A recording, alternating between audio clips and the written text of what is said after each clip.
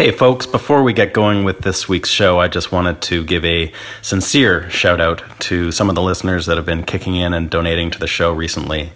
As any of my regular listeners know, I don't do a lot of advertising on this podcast. I've really been more concerned with just getting it out there and getting it done, but the expenses do pile up with costs for editing and hosting and promotions that we do and all that stuff. So really private donations are the only way I have of taking a bite out of those hard costs and keeping the show running. So I just wanted to take a second and say thanks to those folks who've kicked in recently. So Jeff Schuchard, Rose Burney, Paul Stoskas, I hope I got that right, Daniel Walker, Lawrence Thick, Chris Green, Claus Jensen, Mark Braunstein, James Bradbury, Robert Lifford, David Cole, Lee Warden, Paul Pemberton, Robert Wood, Creston Lee, Jeff Madsen. Thanks to each and every one of you. You guys are awesome. And now, on with the show.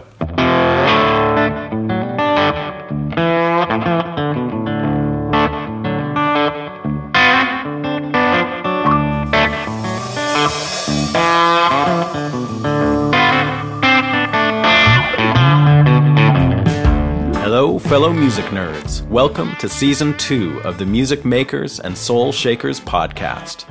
I am your host, Steve Dawson, coming to you from the Hen House Studio here in Nashville, Tennessee. I'm a Canadian guitarist, songwriter, producer, and engineer, and I've been living and working here in Nashville for the last 4 years. A couple of years back, I decided to reach out to some of the amazing musicians, engineers, and producers I've met along the way to learn some of their more in-depth stories than what I'd been hearing elsewhere. So between March and August of this year, I'll be releasing a new conversation every Wednesday with someone who I feel has been involved with creating great recorded music. Feel free to reach out to me or leave comments at www.stevedawson.ca. And don't forget to subscribe to the podcast for free on iTunes. Now, let's get down to another episode of Music Makers and Soul Shakers.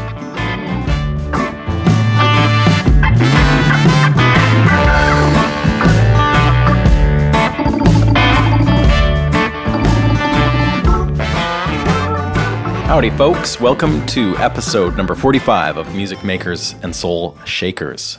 I hope the summer is treating you very well indeed. We're in the throes of a hot one here in Nashville, Tennessee, which is where I am coming to you. And this week, I am in conversation with Kenneth Pattengale, who is one half of the dynamic duo known as the Milk Carton Kids.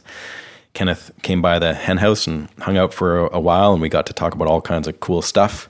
First off, I have some shows coming up very soon that I would like to share with you. I am out with my band, bass player and a drummer from Vancouver, and Fats Kaplan will be on fiddle and mandolin, and we will be playing the Edmonton Folk Festival the weekend of the 11th to the 13th of August, coming up soon. And in Calgary, I'll be there on the 15th of August at the Speakeasy Garage. I'll be in Carstairs, Alberta on the 16th, and Rocky Mountain House on the 17th. And the next weekend, 18, 19, 20, we're at the Grand Prairie Folk Festival. So we'll be in Western Canada. Oh, and before that, I will be at the Dream Cafe in Penticton, British Columbia, and Vancouver, BC, my old stomping grounds, on the 10th of August. So please come say hi. That is coming up very soon.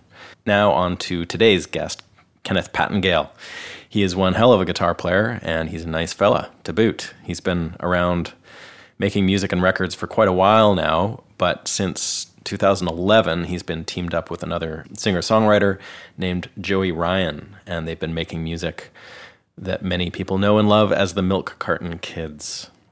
Kenneth and Joey had both been pursuing solo projects and careers and making records on their own, but after meeting up and playing music, they realized that something cool was going on.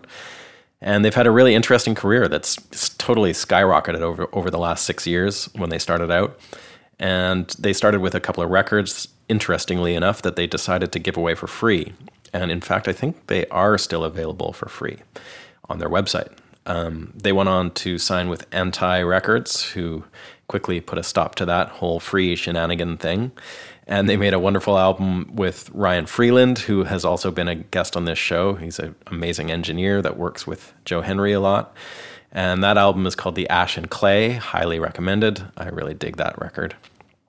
And yeah, do check out their music if you don't know it already, which I'm sure many of you do. The music they make is sometimes complex harmonically and sometimes deceptively simple, usually with intricately worked out two-part harmonies throughout and punctuated by the guitar work of Kenneth. He's a great player with his own style that's sort of rooted in bluegrass and acoustic music, but it's kind of hard to put your finger on where it's coming from at the same time. Sometimes it's beautiful and melodic, and sometimes it's right out there on the edge where you're not sure if he's going to land safely or not, but he always seems to get there one way or another.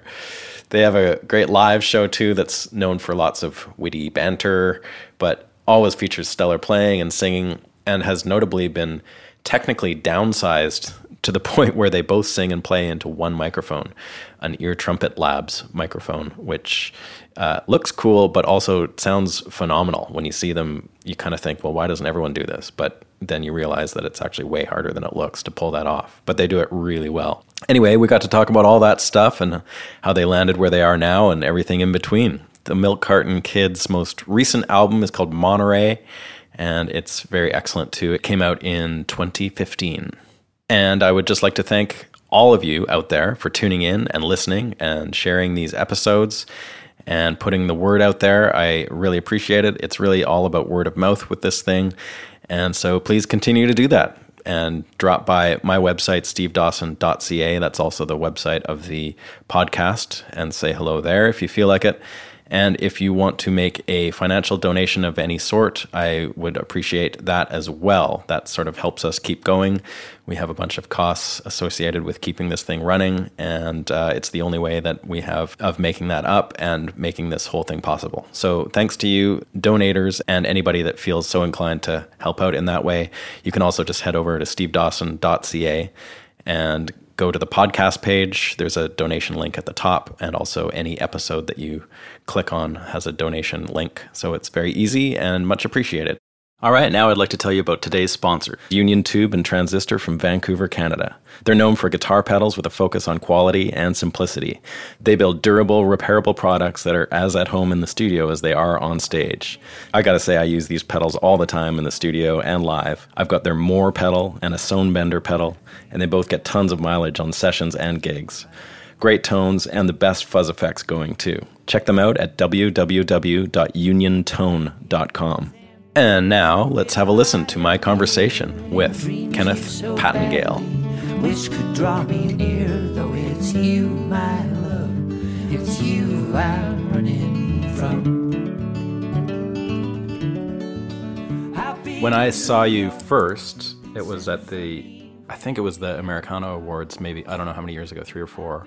But you guys both had you were using the Ear Trumpet Labs. Yeah, there were 4 of them. 4 mics, yeah. So you had a guitar mic each and a vocal mic each. Yeah, and at that point we had then adopted his medium diaphragm, if that exists.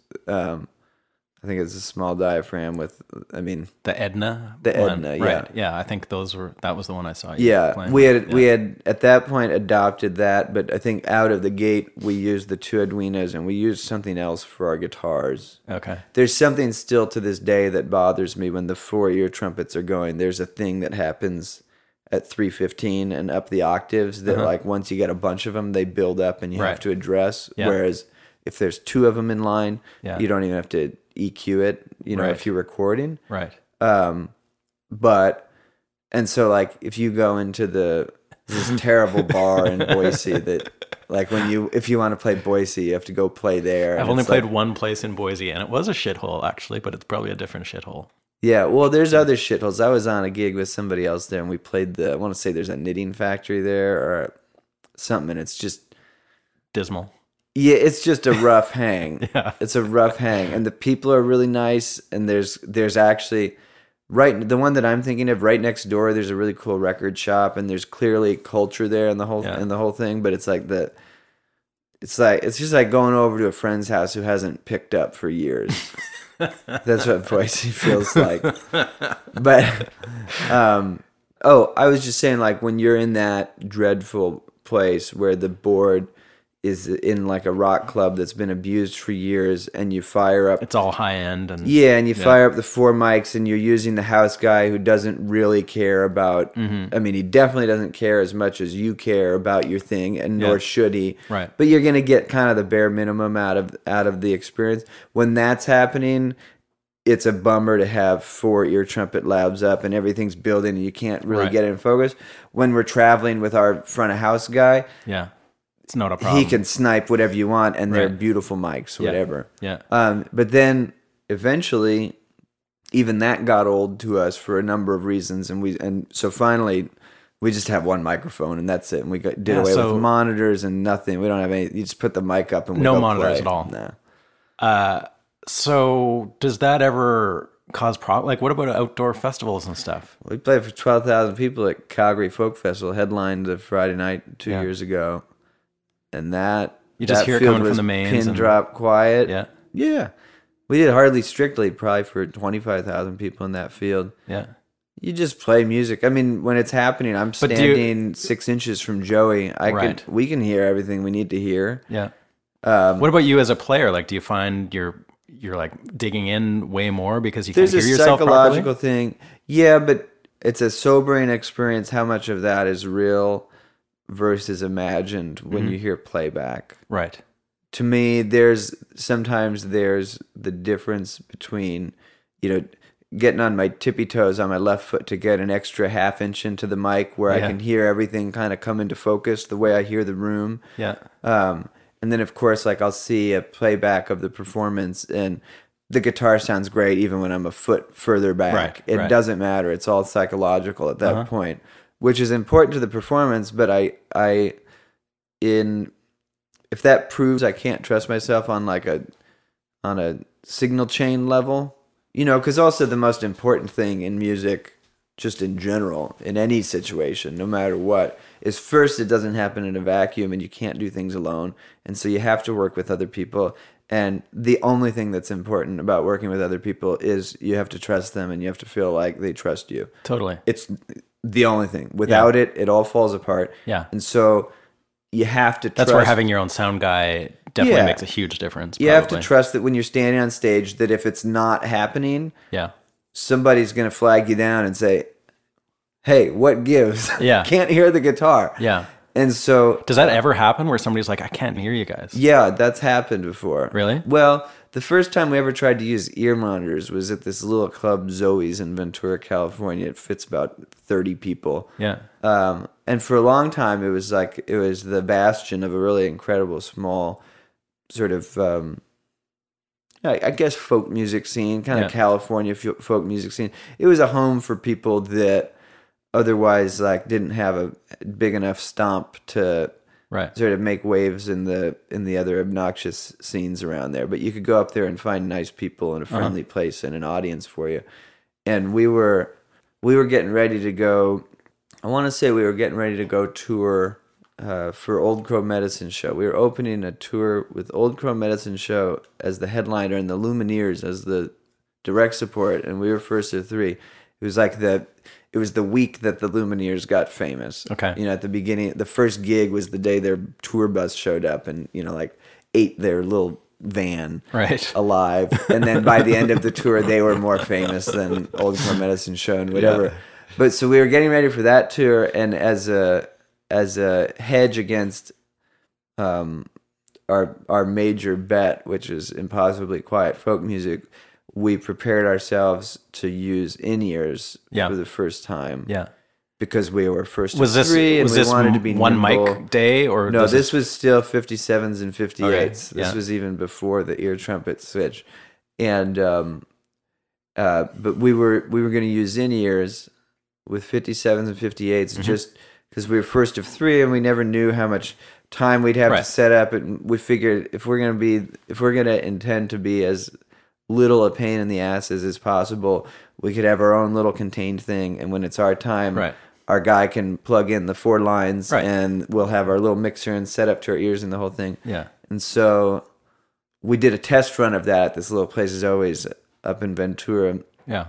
And somebody somebody had patched some things wrong, and the vocals were getting to our ears, but not to the mains in the audience. So we started our set. Yeah. And for the first 2 songs, all they could hear were our guitar mics. Right. And we're like whistling Dixie on stage because it sounds glorious in our ears, and we can hear each other. And people are yelling, turn up the vocal. And then we realized halfway through that just the mics weren't even on. So that's an extreme case. And that was, there was only 30 people. And at that point, it was all these people that we'd seen for years, and nobody held it against us.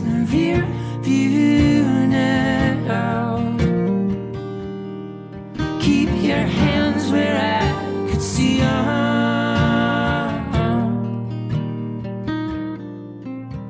You took the words right out my mouth. Yeah, I just wondered if it was like ever a volume thing for you. If you were ever just like, shit, I want to hear myself better than what I can hear from my guitar. My main, if I was going to try to be more granular, other than just outright dismissing it, I would say that there's never a realism. There's something about, with your own ears, there's something about the air that I hear around. Yeah, totally. I get that. Around instruments and tones that to me is the context that makes the entire thing. Right.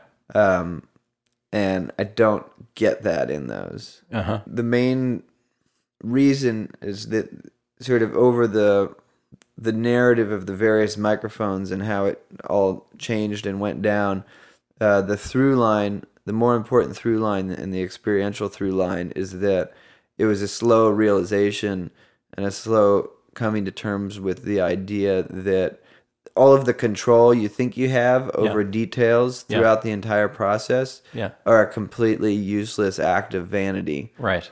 And they're actually a distraction. When you've got 4 microphones and 2 monitor mixes and you're trying to dial things in right to feel inspired, all you're doing is hindering yourself. Right. We underserved ourselves the first 2 years of our band because we never really investigated what was the important role of Joey's acoustic guitar in our band, because we spent so much time gaining it up in our monitors, getting to a place where we were making up for something that didn't exist. Whereas when we had the revelation 2 years in that actually everything in our band needs to be quieter to find the sweet spot of Joey's guitar, that all of a sudden was a musical transaction. We gained something in reality that can be reckoned with, and how could I ever think of my musical identity as a band being a thing where it doesn't exist unless we can somehow manufacture Joey's guitar to be 10 decibels louder than it really is. Right. Learning that we had to play to the volume of his guitar, and then how that informed the writing decisions and performing decisions of singing close harmony. And then realizing that, again, the things that we couldn't really see eye to eye on that would then be mitigated by having 2 different mixes on stage. It wasn't until we finally faced that battle and said, well, how can we have a frustrating show and then try to talk about what's wrong when there's no bass line, when we both have heard different shows? Yeah. So then went away the 2 mixes and we just listened to 1 mix. Right. And so it was a real process of like downscaling. Definitely. It's one by one. There's nowhere left to go, man. There's just get rid of the microphone altogether is the last step. Well, because by the time we finally got rid of the microphones, we were still on monitors. We had 2 monitors, but 1 mix. Yeah. And we had the 4 microphones, and we had just finished 10 shows in a row. 10 shows in 10 nights, the culmination of which was our taping of Austin City Limits, our episode of Austin City Limits. And we shared that bill with Sarah Jarose, who had I guess, top billing on that show. She had been on it before. Yeah. She has a longer career than us, a whole thing. And so, and then also she has a bigger footprint. She was only a trio, but they had a bunch of different lines. Right. She had 4 guitars. Yeah. It was clearly like, for the logistics of the day, it made sense to go. Yeah. They needed to make sure that her shit was taken care of, and then they had allotted enough time to thoroughly deal with us. But that was the more complicated one. Our thing, like in a pinch, you throw up 4 microphones. Right. It's probably gonna be fine. But still, Sarah's sound check finished, and then the entire power to the Moody Theater went out, and they couldn't get it back online for an hour. And at that point, it had hit some kind of how close were you to the show at this dead point? Period. It was 3 hours from showtime. It was like 2 hours from doors. Yeah. But I think there was 1 hour allotted to us, and then there was a 1 hour dark stage for union people, and then the audience comes in. But so we get up to the union blackout, and but there's no power, and so the head of the union, like, they're dealing with that person, and everybody's cool that they've got to get it sorted out, and they finally get the building back online. And so there's not even a time limit. It's just like the minimal amount of time you can do to service. You got 3 minutes, show. boys. Yeah. And so we put up Phillips 4 mics, and we had a wonderful front of house engineer who at the time was traveling with Sarah, but he had previously we met him on the Old Crow tour. He was front of house, and he was front of house for Gillian Welch for years, and this wonderful guy that knows exactly what those microphones need to do. Yeah. With all the people that have sort of, laid the tracks for what we do anyway. So he brought up the mix in the Moody Theater, and he had done that for us before on those mics and made it sound glorious. And it was the most atrocious sounding show you could hear. And it was something about the design of that room and all concrete, whatever, and it was too loud. Yeah. But if you brought it down, it was too tinny, and it was a real panic moment. And Joey and I had talked a long time about getting rid of it all and just doing a microphone. And it was under that pressure. It was maybe 60 seconds of listening to how bad it sounded, and I leaned into him and I said... Like on stage, you mean, or listening back to a... It was on stage. I walked the room and then came back, because usually Joey will sit up there like a workhorse and play, and half the time, there's tours where we don't take a front of house engineer out. By no means am I any kind of Jedi, but you have to sort of employ some kind of Jedi philosophy. Yeah, of course. Well, no, you have to walk in and you have to set the stage for the engineer, the house engineer, who kind of doesn't want to be there. He's definitely being underpaid by the promoter. He has no reason to care about really what your band sounds like. Yeah. But he also has a bunch of experience that's sort of counterintuitive to making a show like ours sound good. And so you have to walk in and say, hey, listen, this show's going to be so much quieter than any show you've ever done. Yeah. Also, where's your pickup? Yeah, it's all this stuff. And so you have to do these things, and then you have to walk, and it's a real tightrope thing. And so I've had many years of experience where Joey just goes up and plays in position, and I go out and I try with a very soft touch to get a house engineer who doesn't want to do anything to do the right things. Right. No matter what, experience in this business, and probably more generally in life, is miserable.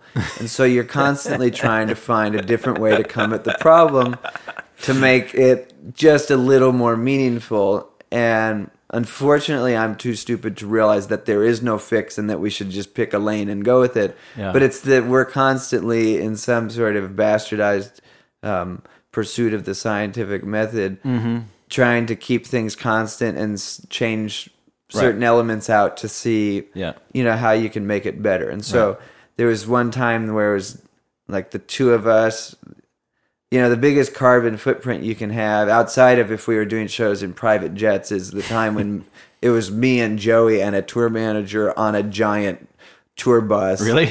Yeah. It's just a little the overkill. Stupidest thing you ever heard, but like...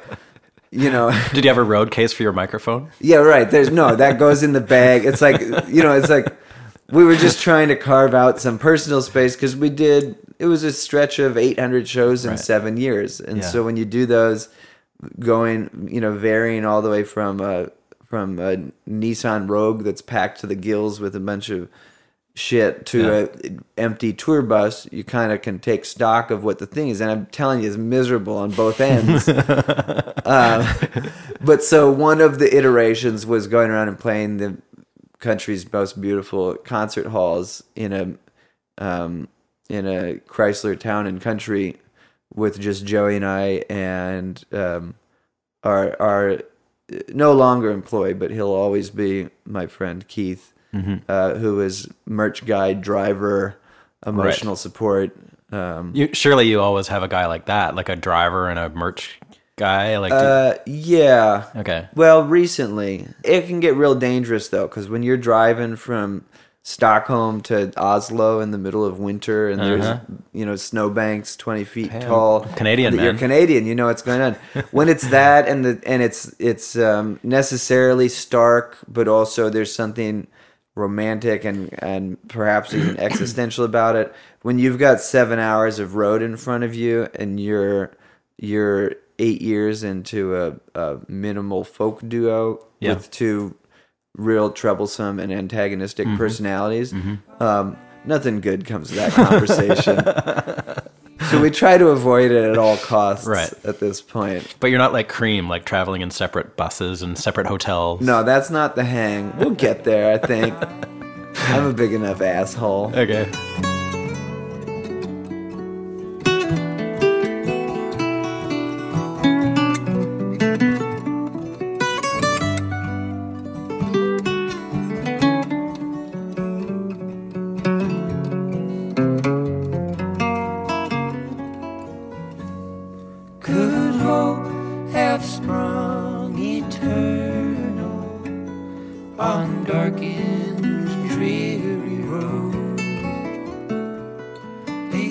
Let's just back up a little bit and tell me about, like, you guys are a little bit mysterious as far as, like, where the hell you came from. And are we? Yeah, man. Like, I was digging around and stuff, and, the Milk Carton Kids are a thing. We purposely didn't publish a bio for years in our band. Well, so, I don't think it exists on the website even anymore. What were you doing pre, like, 20... what's the first Milk Carton Kids is, 2011 was the first. Yeah, I'm always bad with numbers and dates. I exaggerate. Okay, well, we'll call it that. So, but, like, say, like, in 2007, what the hell where were you? What were you up to? Yeah.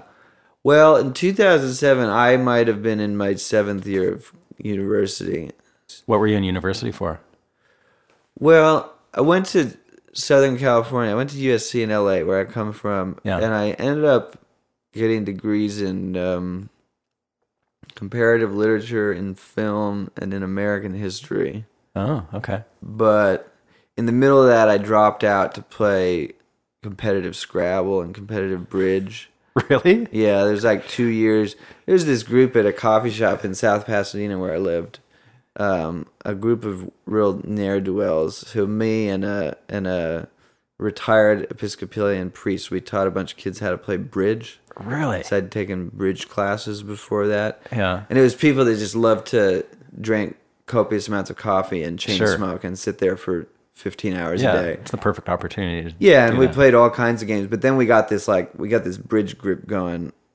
I guess it sprang out of... it was a group of people who loved to play euchre, which is nobody on the West Coast really knew it. Apparently, it was a big thing in the Midwest. But there was this group of real shitheads that were all competitive. So there was like 12 of us. So you can get 3 euchre games going in tandem at this coffee shop, in sunny South Pasadena, California. And their willingness to play euchre, which is like a poor man's version of bridge, was the sort of blinding light of opportunity that suggested to myself and this ex-priest Harold Knowles that maybe this group of ne'er-do-wells could learn how to play a sophisticated game like bridge. And so we did that for a while, and I kind of got deep in that world. I dropped down. I think there was one semester, where I didn't play at all. But it's not. I barely even scratched the surface. You'll see these movies now about these kids who are hired for really significant amounts of money by wealthy people to be their Scrabble partner, and they fly around on private jets to play tournaments all over. I never got anywhere close to that. You weren't at that level? Okay. But so that whole time I was making music also. I made my What kind of music? What was your music background? Well, I played my first instrument was the cello. I played the cello from age 4. And I played the cello for about 12 years and then quit. Classical? Yeah. Yeah, like How Suzuki. deep did you go down that? Like, were you far down that path, like the Suzuki scene and all that? Yeah, I can't remember. I think I got out of the books. Yeah. Or maybe, I don't know. Were you playing in any like symphonic setting or anything like that? I played in the, not in the like serious, my older brother was in the Pasadena Symphony Youth Orchestra, PYSO, Pasadena Youth Symphony Orchestra. That was sort of, it was led by this woman, Rosemary Cravosa, and that was a well-established youth symphonic program. And he was playing in the cello section in that. I think I played in the like baby version of that band, the middle school version of that band. Yeah. But I was out by the time I was 15 or 16. I didn't want anything. I didn't like to practice. You were done. And okay. At that point, I'd already playing guitar? playing the guitar. Okay. Yeah, I probably picked up the guitar at 9. But I was like a scrappy kid. I liked, I had real shit taste in music. I liked Like what? Well, I liked like Guns N' Roses and Metallica, and then Right. I started liking, like the like the Op Ivy era English punk music, Yeah. but that taste didn't serve me any well because then I was just Were you as learning much all that into stuff on Green guitar? Day and stuff. Learning would be an exaggeration. Would be a really beneficial explanation of what was going on. Still to this day, I don't do much learning. It's like an unbridled expression of frustration and passion that somehow comes out in a way that people tell me is musical, and I feel there's a lot of truth in, but it always feels ugly to me, and it always feels sort of crude and crass.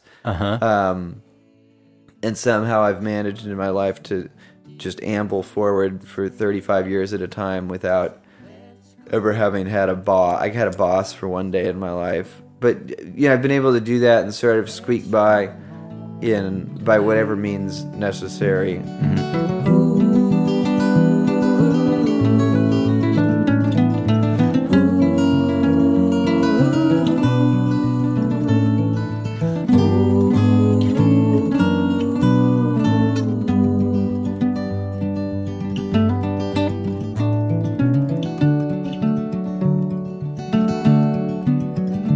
Have you ever asked a man to take your place at the head of the table? You could shed away your shame. Like you never sat down and like figured out how to play Sweet Child of Mine or anything like that? As a young budding guitar guy? Is that the da-da-da-da-da-da-da? I might have done that. Yeah. I don't think I could.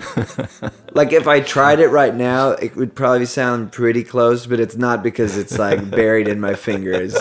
It's because I'm a good faker. Were you playing electric guitar, though? Yeah, I was playing electric guitar.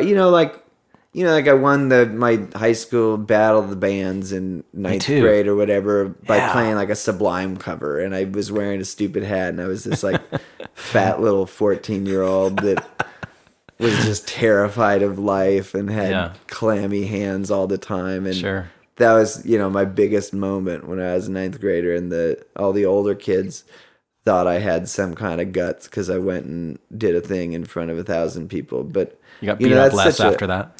Yeah, I never really got like beat up, but I did in my mind a lot, But I think that's human nature. I think that. So were you in Pasadena in high school and stuff? Well, Pasadena sounds too ritzy, and by no means were we slumming it or was it dangerous or anything. But I was over the river in Eagle Rock, California, which is the most northeast corner of Los Angeles City. Okay.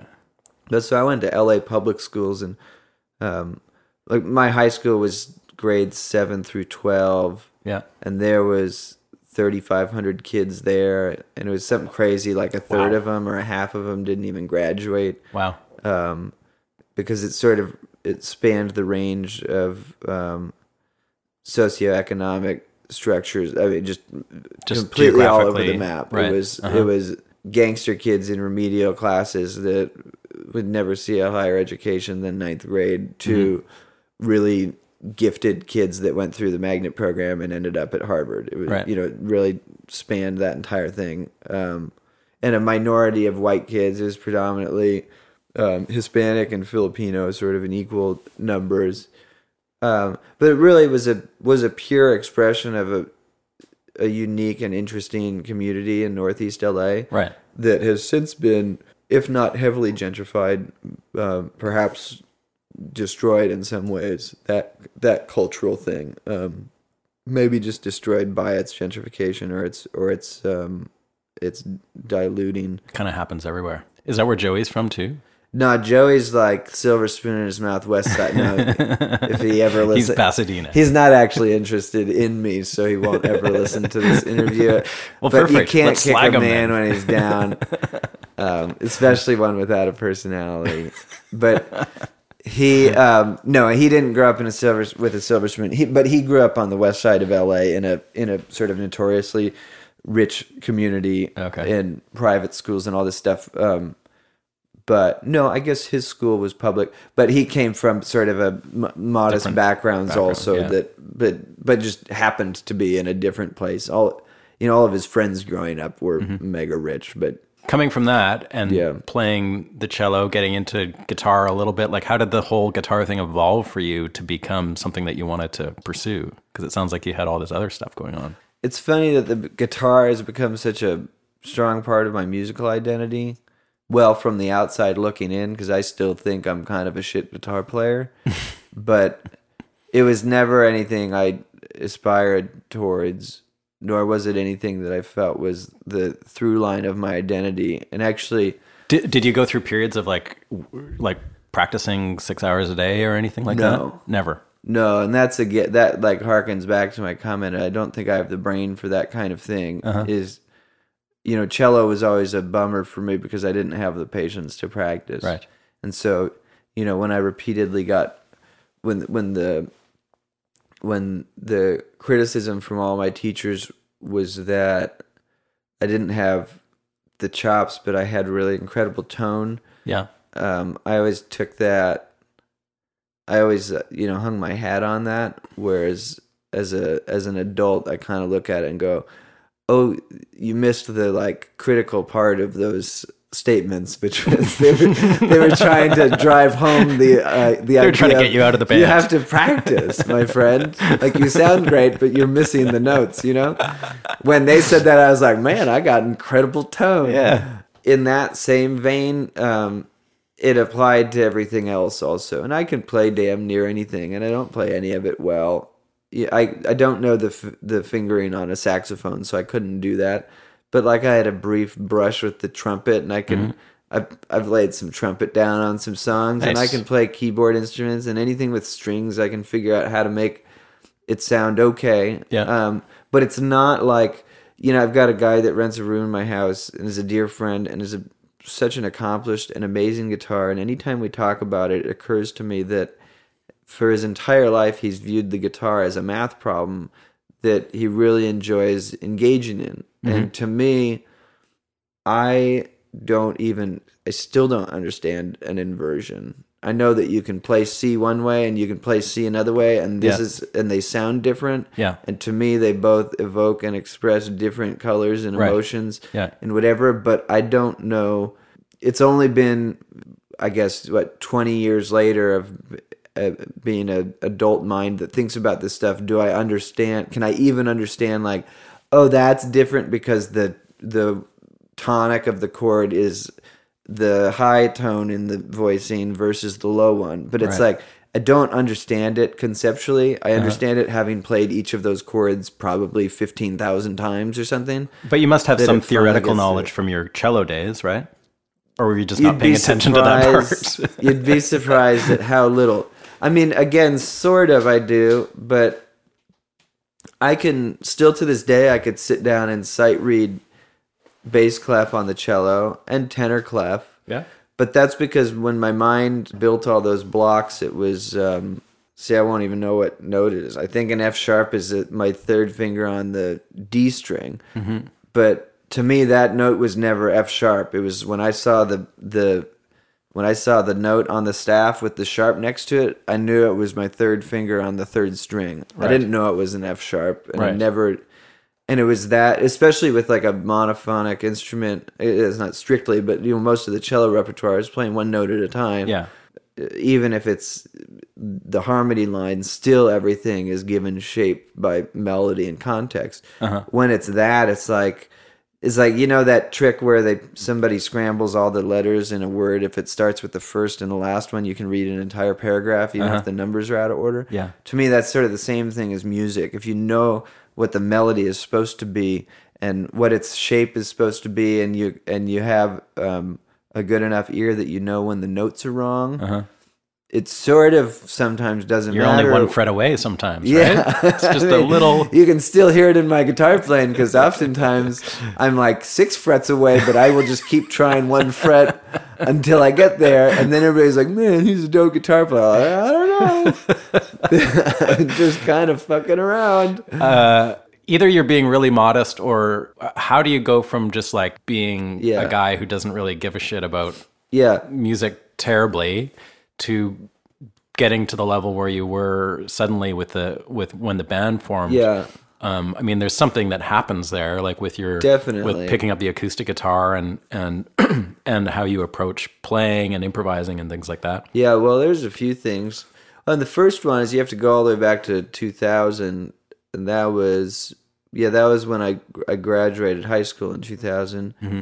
And I went to USC and I got an apartment, and I had nothing to do with music in school, but the apartment, I guess prior to that, I had still, you know, there was the high school band, and then I had done a thing where like I conned my way into the jazz band. Yeah.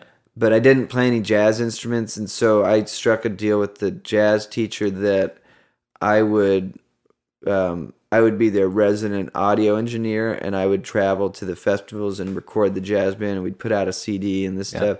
And so like I was already wearing that hat then. And I just had an appetite for it and to be around it and to dig into the nuts and bolts. Yeah. And so then when I had my first apartment, rather than going completely hog wild on a social level, which I guess I also did in some ways, but that all of a sudden was a space that was 24 hours available to me to experiment. And so I put my first shitty record out in 2001. What is it? I shouldn't even say the name. I put out 8 records before you did? The Carton Kids, yeah. Under your own name? Yeah, all under my own name. That has been so well buried. Yeah, the first 4, thank God, you can't even find. Mm-hmm. Are they solo? Yeah. Record, like your songs and stuff, or are they instrumental, or what are they? Yeah, they're my songs. Okay. And half of the songs were instrumental, I guess. Well, yeah, the first one, it was like half and half, but they were all my songs. Just you? There was maybe a B.B. King cover or something. So you were listening to some blues and stuff? Yeah, I had a big blues period in the I can hear that in your years. Playing, sure. But you never sat down and like figured out B.B. King. I mean, you could play them obviously, but it wasn't a thing where you like sat down and like figured out how to play every solo. No, definitely not start to finish. I've never once in my life sat down and learned guitar licks. Okay. Because it seems so unsatisfying at the end.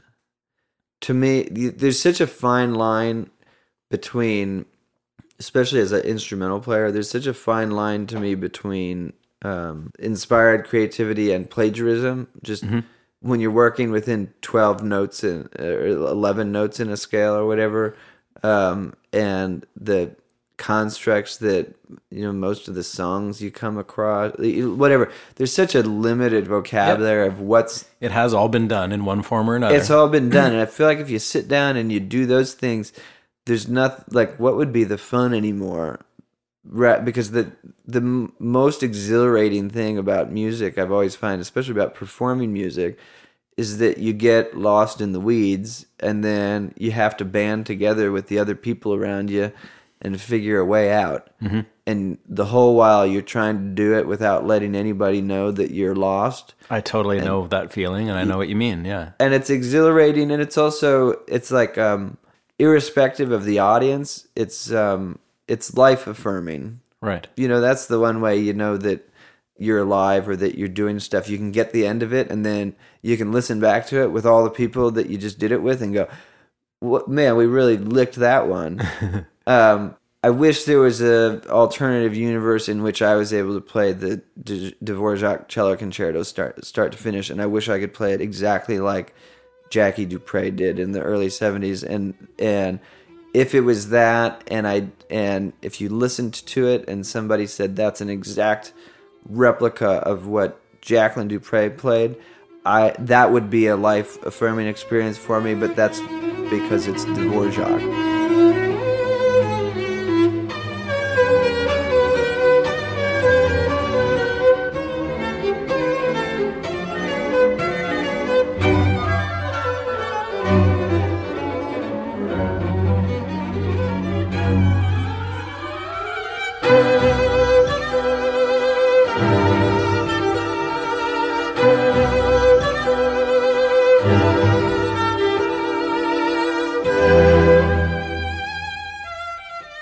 When you're talking about the acoustic guitar, I can't imagine anything more boring than me playing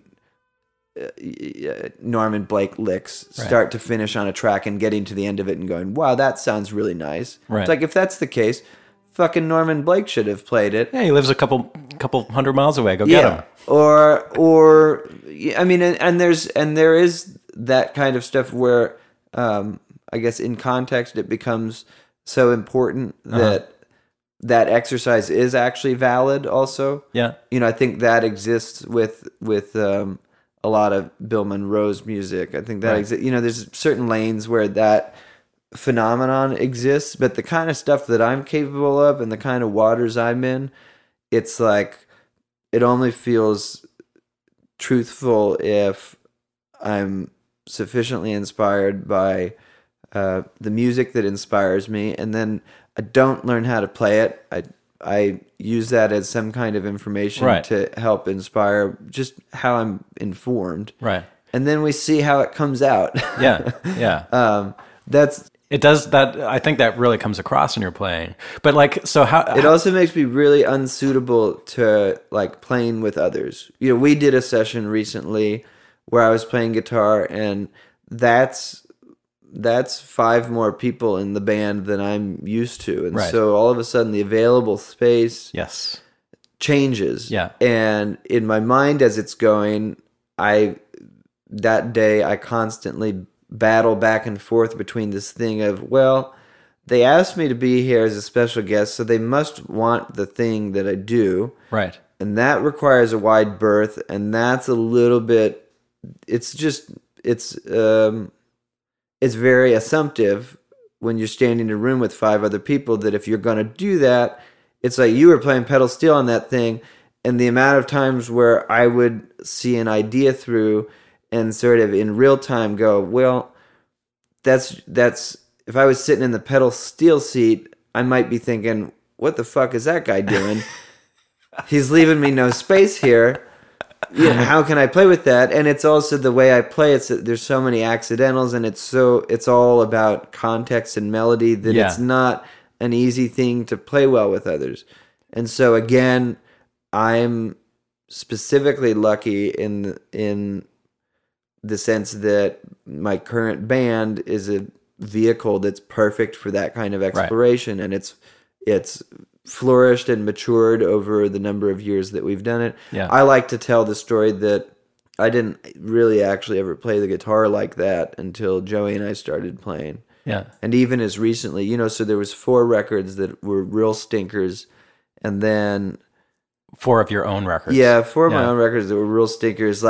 Had I grown up in 1960 instead of 1980, those just wouldn't exist. Right. And I wish it was that. And but also I'm grateful because I didn't grow up in 2000 where they'd be on YouTube totally forever, and it would be such a bummer, and I'd never be able to shake it. And there's still some stuff. So then, I think by record 5 or 6, there's some of it that exists on iTunes and Spotify and all that.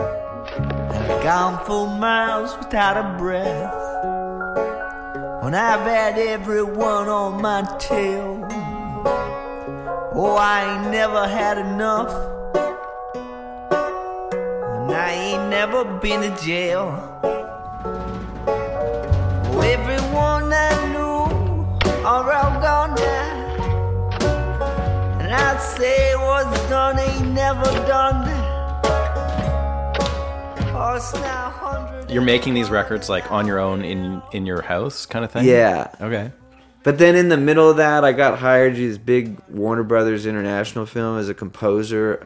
How does that happen? Yeah, that was, well, I lived next to this German couple downtown who were stop motion filmmakers. Yeah. And real wonderful people. And at a certain point, well, she's Turkish, he's German, but at some point they moved back to Hamburg, and she was the line producer on a animated film for Warner Brothers there. And those first 4 shitty records were sitting around on the editor's desk, and it ended up comprising all of the temp music. And so when they decided to hire a composer, and it was just, she always loved what I did. And are they're just solo guitar-y No, it's records? different shit. It's like for that phase of my life, it was on the heels of real deep, long periods of listening to Tom Waits in one lane and Duke Ellington in the other lane.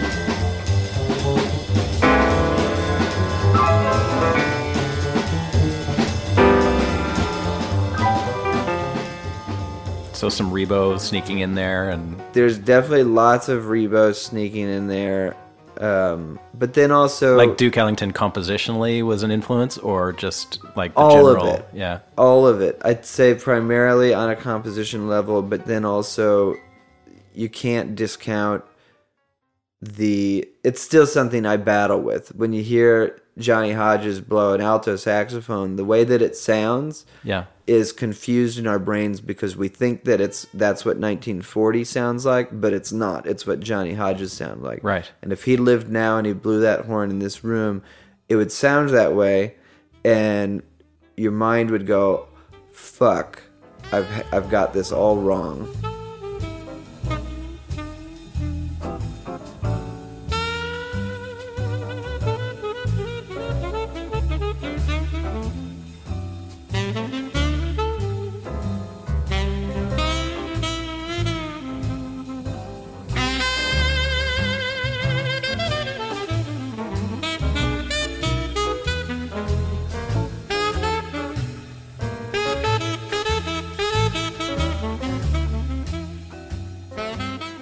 You know, the nice thing that when you have a little success is that people say yes to you more than, you know, when they used to say no to you. Uh-huh. And so a few months ago, I ran into Ricky Skaggs at the airport. Yeah. You know, one of the all-time greats. Yeah. His contribution to the history of music is so profoundly important. And it's one that in real time right now, he gets a lot of credit in real time, but I believe that he deserves even more. Uh-huh. And so I had the good fortune of, I get to do cool things like run into Ricky Skaggs at the airport. And right now our band's on like a specific and necessary break, but we had a show scheduled that we wanted to say yes to.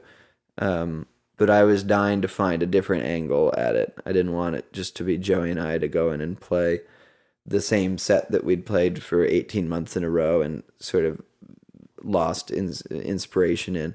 And so our plan was to go out to play this function that we were invited to and to do a set entirely comprised of Felice and Boudleaux Bryant songs. Really? Yeah. Cool. Like which ones?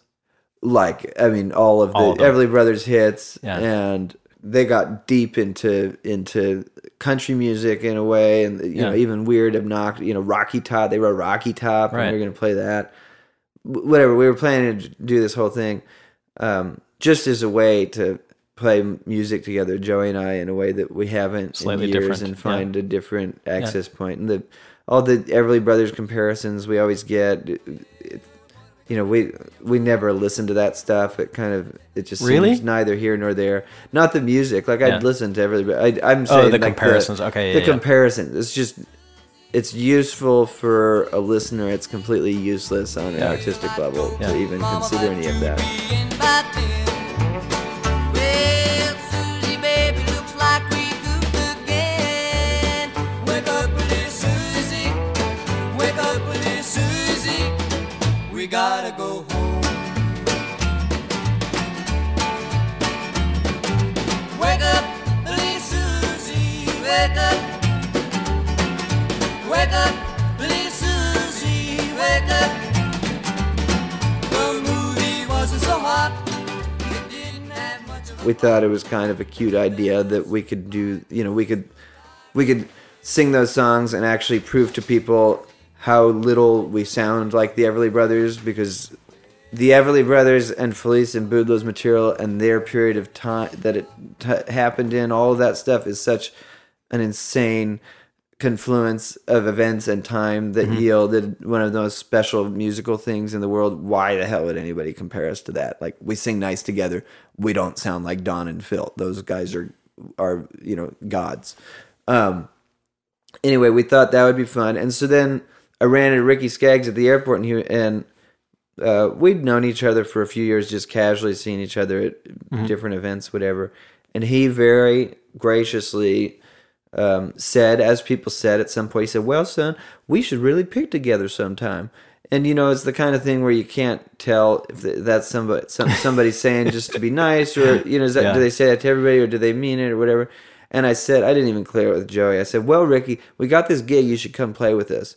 And he took out his phone, and I'll never forget it. He took out his phone and put a thing in the iCalendar, and he goes, "Well, son, you've got a date on hold." Really? Yeah, and sure enough, 3 months later, we're in Eastern Tennessee, and Ricky Skaggs is playing, "Bury Me Beneath the Weeping Willow Tree," and we're singing 3-part harmony, and he's taking the mandolin break on Rocky Top, and I forced him into playing a weird version of Pink Floyd's "Wish You Were Here" in F sharp, and he's, it's Ricky right Skaggs. Yeah, man. But the thing I'm reminded of was the first day we were there, and it's this beautiful sort of wooded setting in a really small venue in Eastern Tennessee, and we were able to make a vacation out of it and have a few days for rehearsal and stuff. The first time we sat down to play music, it was in the afternoon on this porch in a little cabin outside of Knoxville, and we started playing, and Ricky played the first note on the mandolin, and it was instantly recognizable. All he did was put a pick on the A string of a mandolin, and when he played it, the mind went, "Holy moly, that's Ricky Skaggs." Oh, it's remarkable.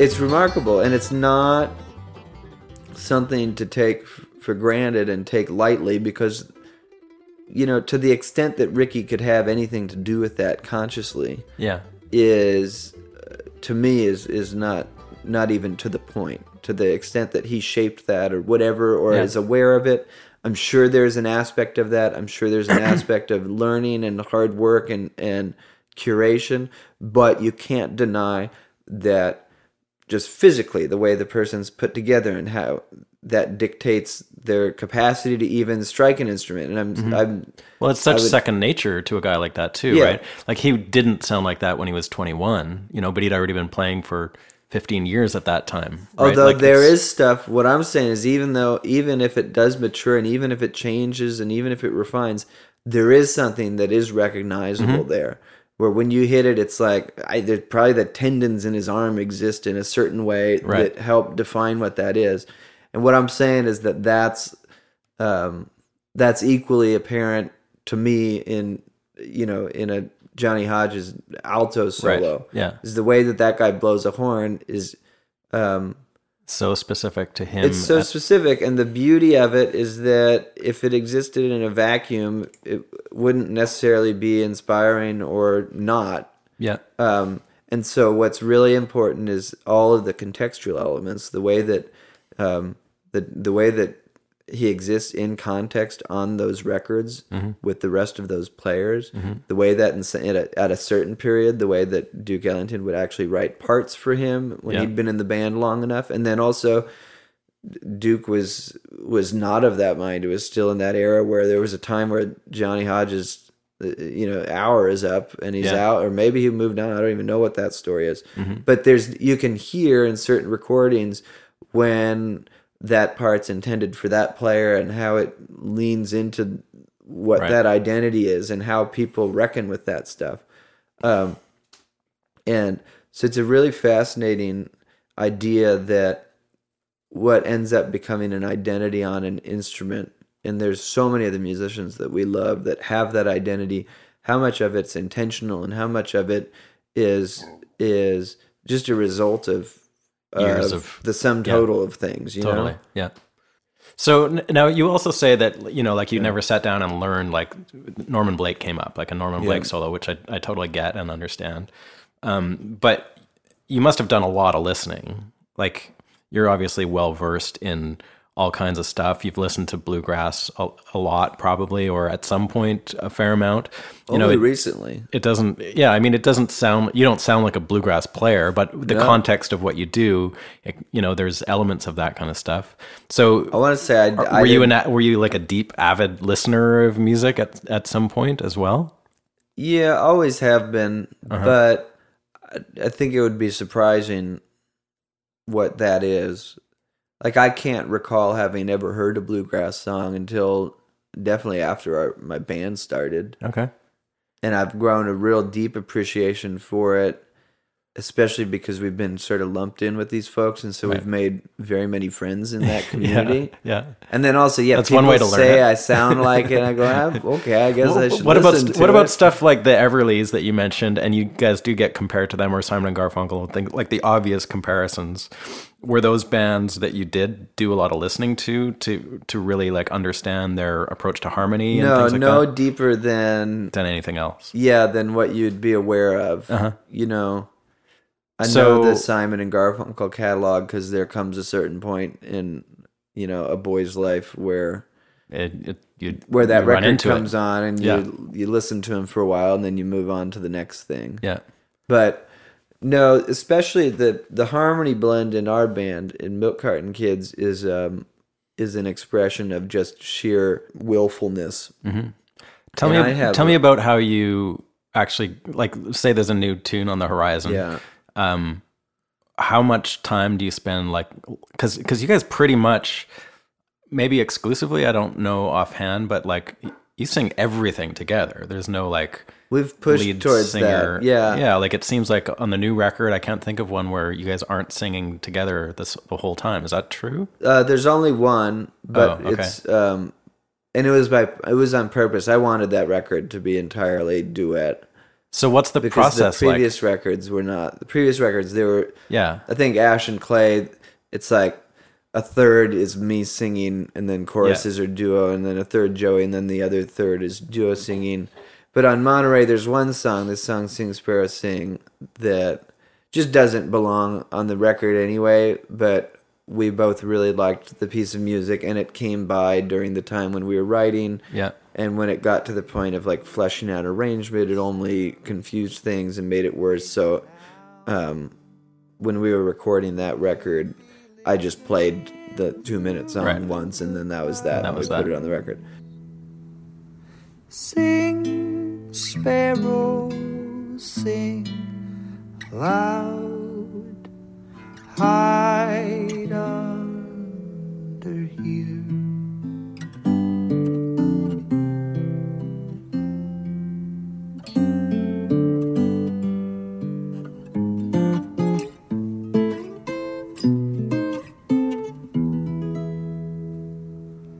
Sing, sparrow. Because your music has like such a cool element of like improvisation and at the momentness, but at the same time it's like highly arranged music. You can't just walk in there and like guess at the like the harmonies are super intricate, and like you must spend a lot of time on the harmonies, especially. Yeah. So the harmonies, the truthful answer. This is where my modesty will disappear fully.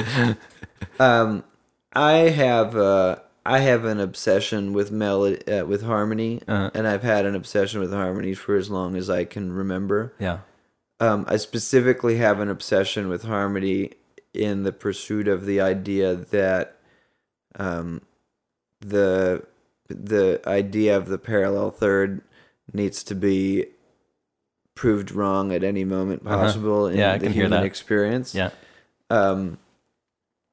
And so it started, as long as I can remember, if there was a song on the radio, I'd sing along, but I would sing a harmony part that I was making up. Mm-hmm.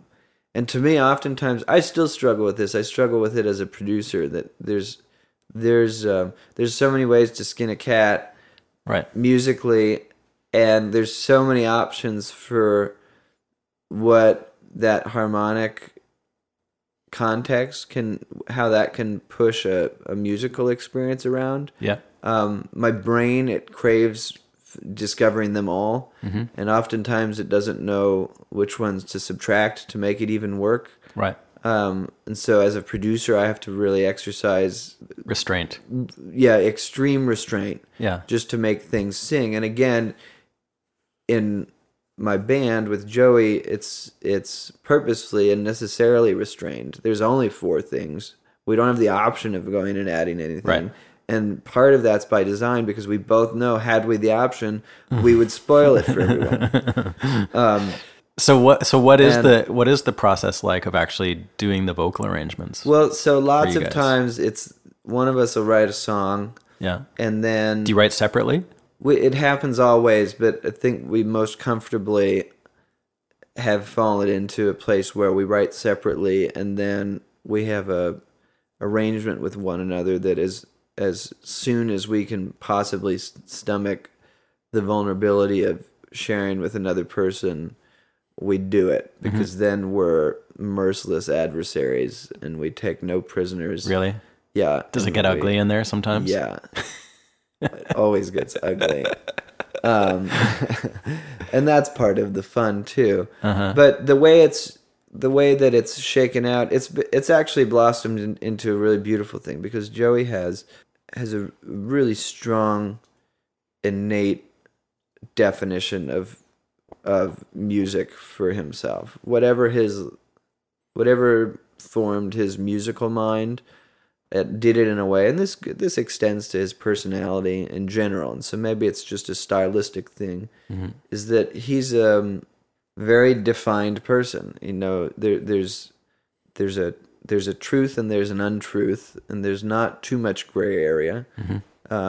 Not that he doesn't struggle with life like the rest of us. Not that there's never ambiguity, but generally he's kind of a man who knows what he's after and knows what it's like. That's good.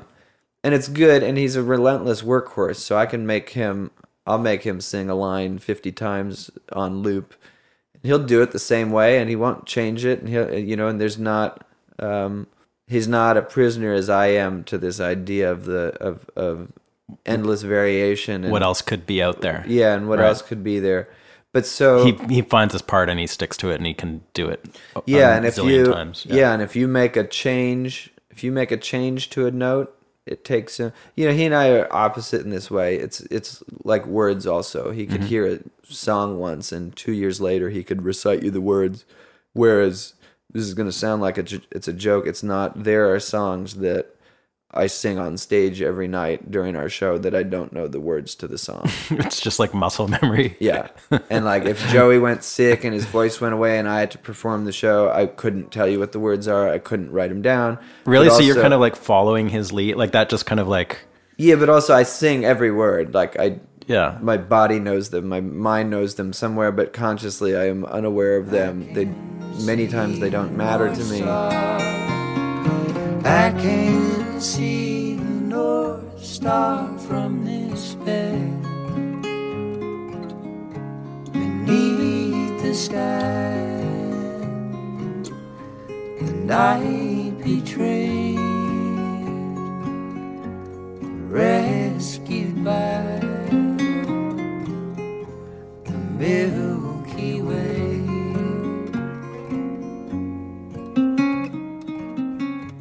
There must be a process where you don't even perform a song until it's like second nature.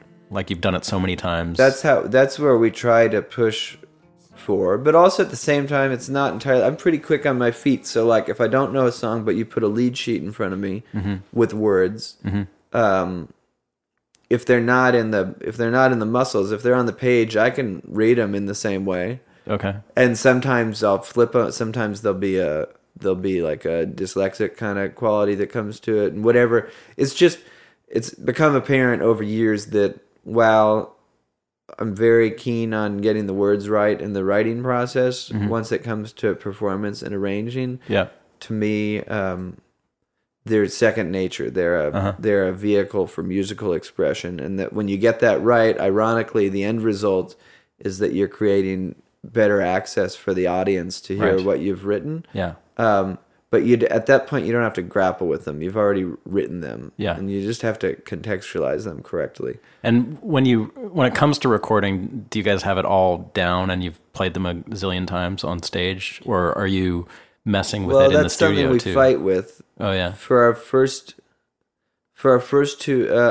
record, we had played all the songs because we were playing them. They were our first songs, so we were playing them on tour, and we took a short break in the tour to record the album, and we recorded it in 3 days, and I still don't like the album. Just to talk about that for a sec. Yeah. So you guys hook up somewhere in California or whatever, and was that was like a thing? You decided like, let's do this duo together? Oh yeah, I had put together this band for, I guess it was my 8th or 9th record or something. I put together. I finally kind of stumbled upon the band I had worked towards for years, excuse me. And it was upright bass, pedal steel, accordion, and fiddle, and I was playing the guitar. Cool. And I was playing these kind of dusty songs that had a thing to them that I really, it was what I was working towards forever. And I was finally kind of getting it to a point where people were coming to listen, and I was, I would get to go do a session on KCRW, and I'd get, whatever. These things were, I'd finally, after all the years, gotten to a point where it seemed to like get going. Yeah.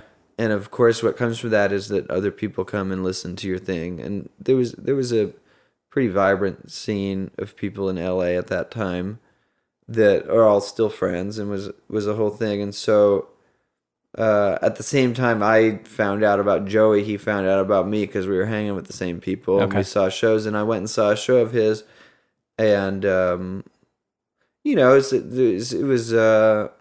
was sort of fated. Yeah. Because I heard it, I was like, oh man, that guy's right in my lane, and it was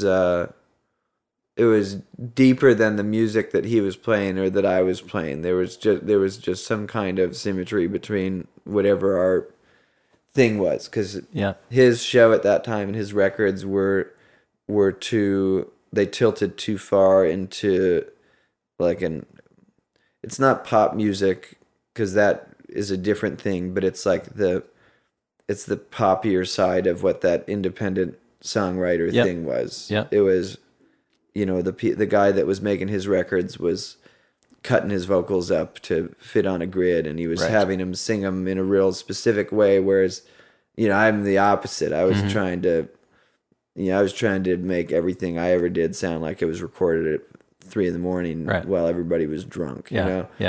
Within the first 15 seconds of playing his, and my eyebrows raised and kind of we should probably drop everything and do this. Right. I mean, it's that obnoxious and that faded and that stupid. But how long did it take you to get with mine? Material together to start touring? Immediately a month later, he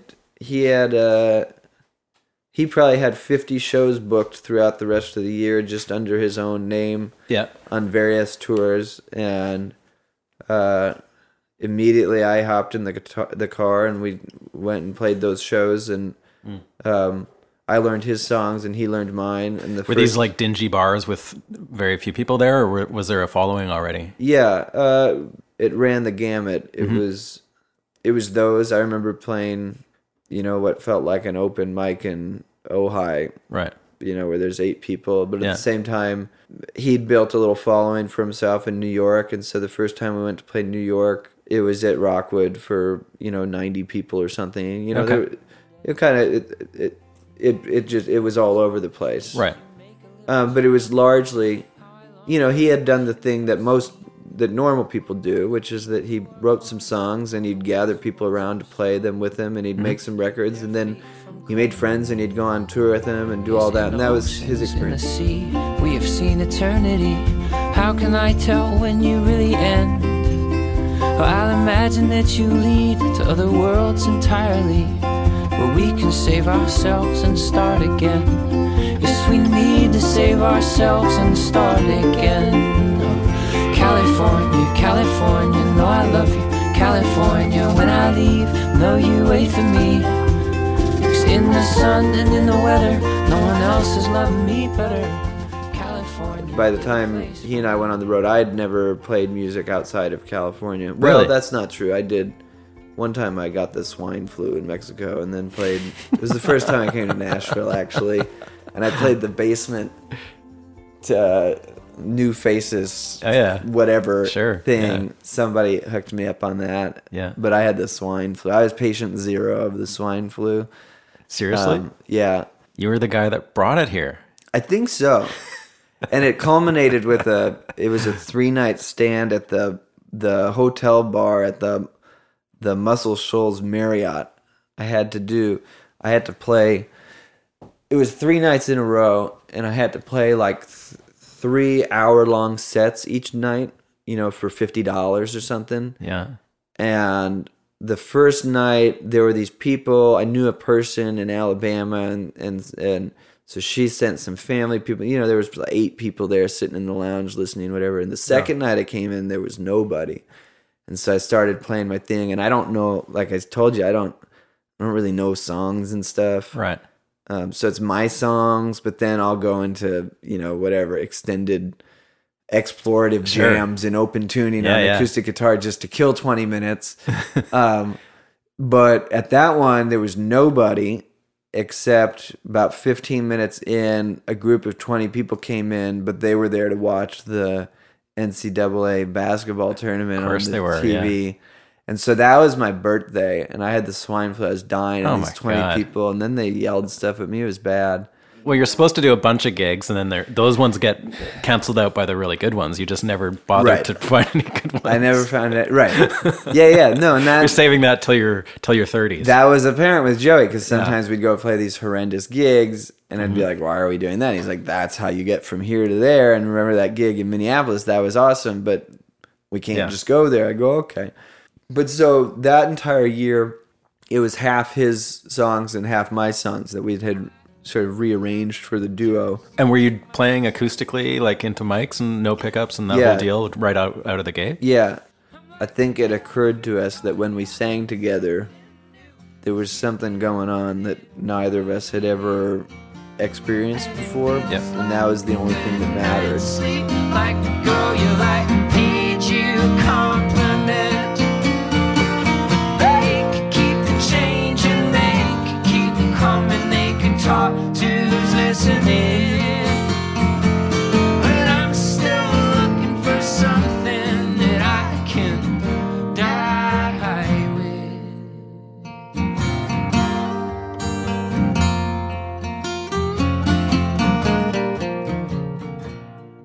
So at what point do you make that first record?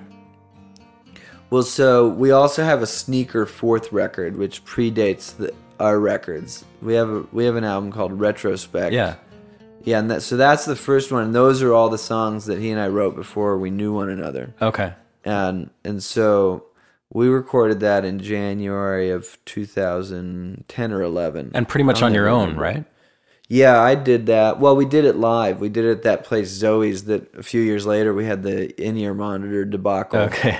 But so we went up there, and I brought a little rig, and we recorded on 57s and 58s. I just put it in the other. I split the microphones and put the rig in the other room, and we recorded that. And then a dear friend, a wonderful guy named Al Scrow out in L.A. mixed it and kind of put it together. Okay. And that was in January.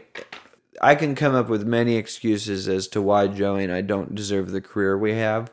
I could rattle. I don't think that matters, man. No, it doesn't matter. Yeah, we can't not have it now. It is what it is. You know, however it went down, we're deserving of it.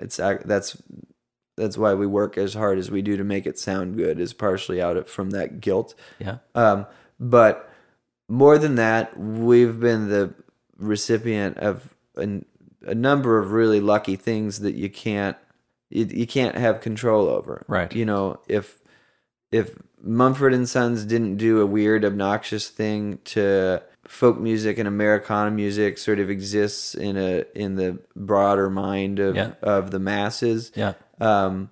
We wouldn't have half the career that we have now. And it's not because because there's a direct correlation, and I know Mark and love him dearly, and I even like his music. I just don't like what on a global level what it did to the perception of the music, but also it's kind of the polar opposite of what you guys do. Totally, but also you can't deny that when they invigorate that many people in that way, right?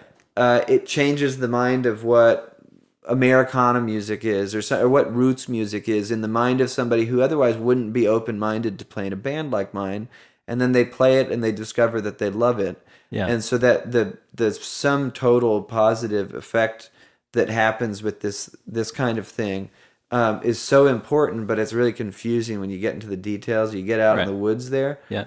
You know, we wouldn't have found the fans that we have. We wouldn't have signed some of the deals that we signed. Right. You know, all of this stuff has a wide effect. You know, if 15 years earlier, if Gillian Welch and David hadn't sort of proved that you could get away with 2 guitars and 2 voices on a record. Yeah. I don't know if Joey and I would have had the guts to try it. Mm-hmm. You know, they kind of blazed the trail for that. The trail through fucking crazy territory to even make it possible. And in their wake are a million artists, you know, least among them are us. But, you know, just on that level alone, it wouldn't have happened had that not happened before us. Though there was a time when he and I were friends. See the brightest ones of all early in October fall. That's the way that it goes, that's the way. While the dark ones go to bed with good whiskey in their heads. That's the way that it goes, that's the way.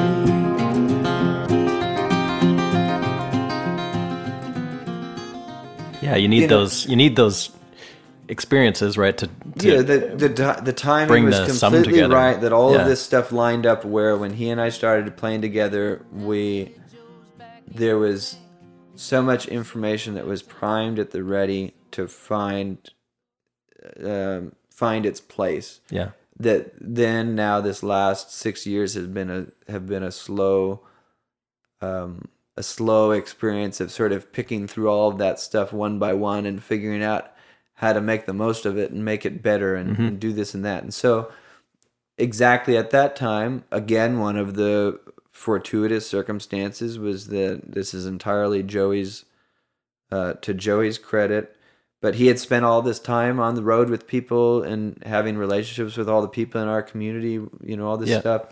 And so as we recorded the retrospect record, we had been writing all the material for Prologue, and right at that time, he had a relationship with a guy called Joe Purdy, who's a wonderful musician who was sort of like the little king of the molehill of that scene that we were in, and he was about to do his first big tour in years, and he asked us to come on it so long as we'd be the backup band for him. And so right out of the gate, after, you know, finally figuring out the atrocious band name that we have and the material that we carried with us, was this thing where we got to go out and do 40 shows back to back in front of 200 to 600 people. That's great timing, and the works timing really well. was right. And so in the middle of that tour is when we came home and made the Prologue record, and we had the foresight and the capacity to. Joey had a booking agent at the time that then became ours, and we had the ability to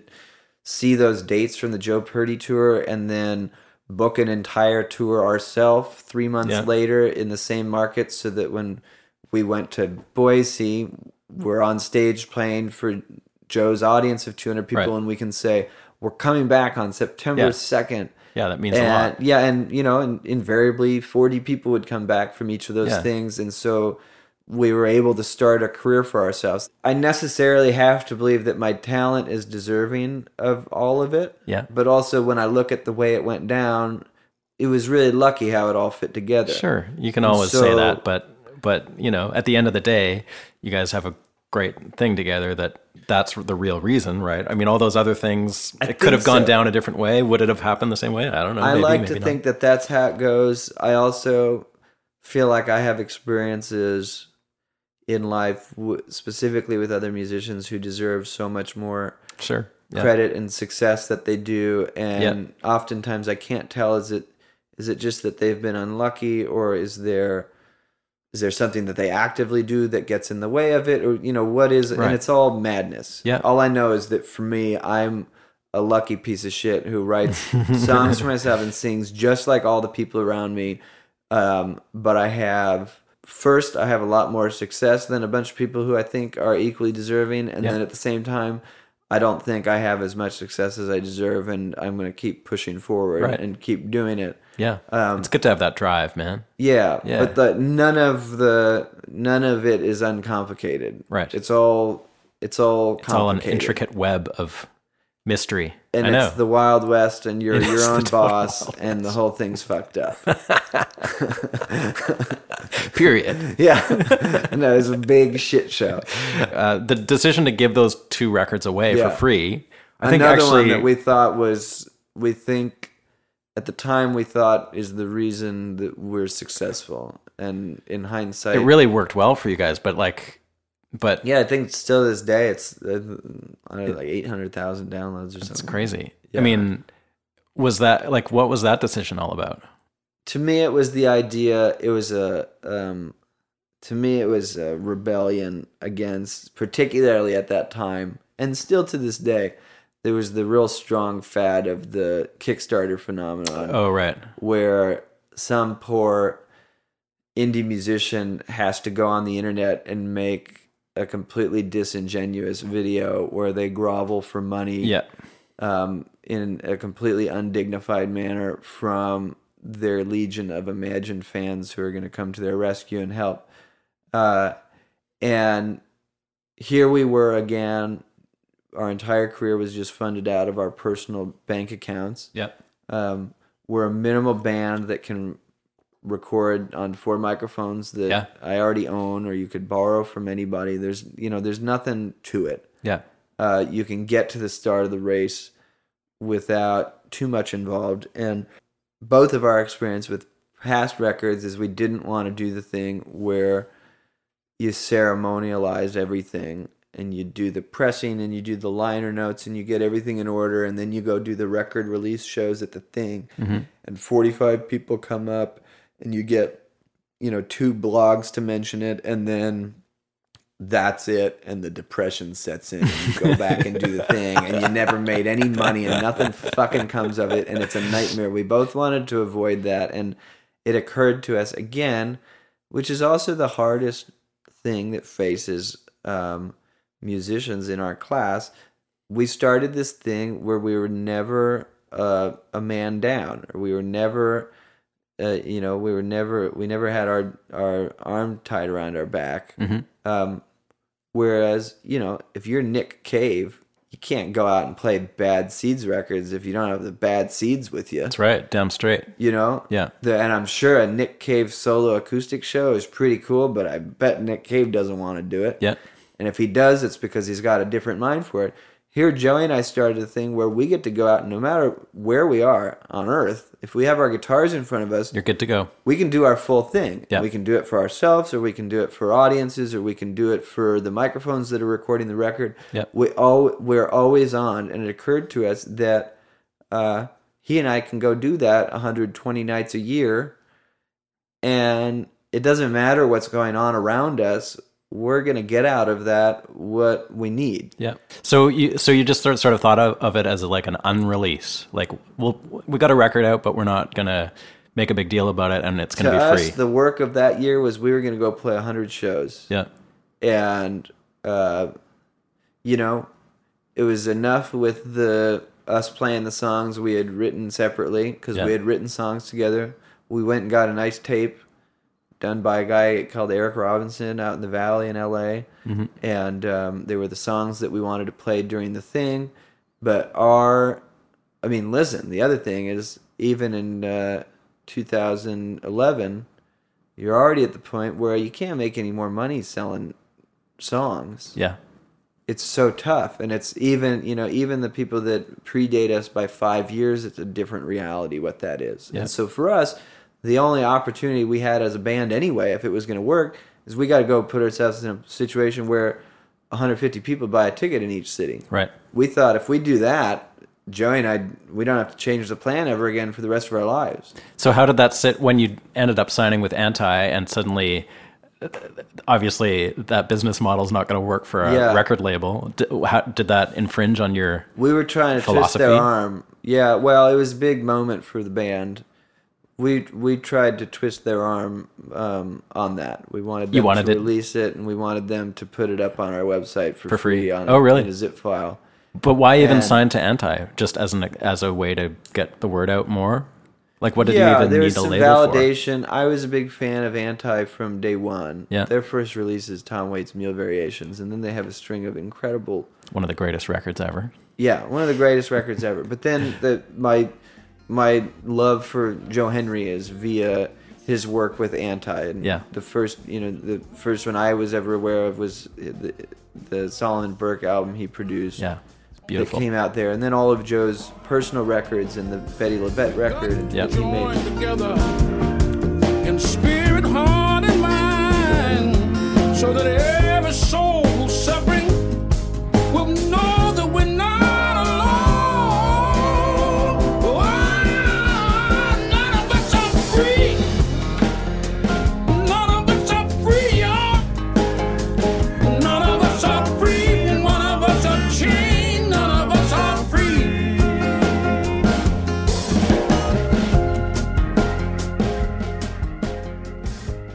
I've gotten to know T-Bone quite well, and I continue to marvel at exactly that. He's the greatest curator around, and when he's not choosing your stuff, he somehow maintains this air of mystery that makes you think that nobody ever said no, or that your thing's not in play. He's just, he's a bit dark of a wizard force that works in the shadows, and I think he's even sort of unconscious at many times of how it's even functioning. I think T-Bone does T-Bone, and it sort of works. It definitely more than sort of even works. Yeah. Well, and then when he's got to be shrewd, there's no better person. Right. And there's no better mind for it. Yeah. But so with Anti, when that happened, we wanted them to do it, and I believe that the conversation went, why do you guys want this? And we explained in a convoluted way how we thought the entire success of our band was based on the fact that we had insisted that people not pay for our music, and that they receive it as a whole album, and then they have to open the folder and they have to drag it into iTunes, and that there's a transaction that occurs that's more than just ending up on a playlist on Spotify, and this is why people like us, and blah, blah, blah, blah, blah.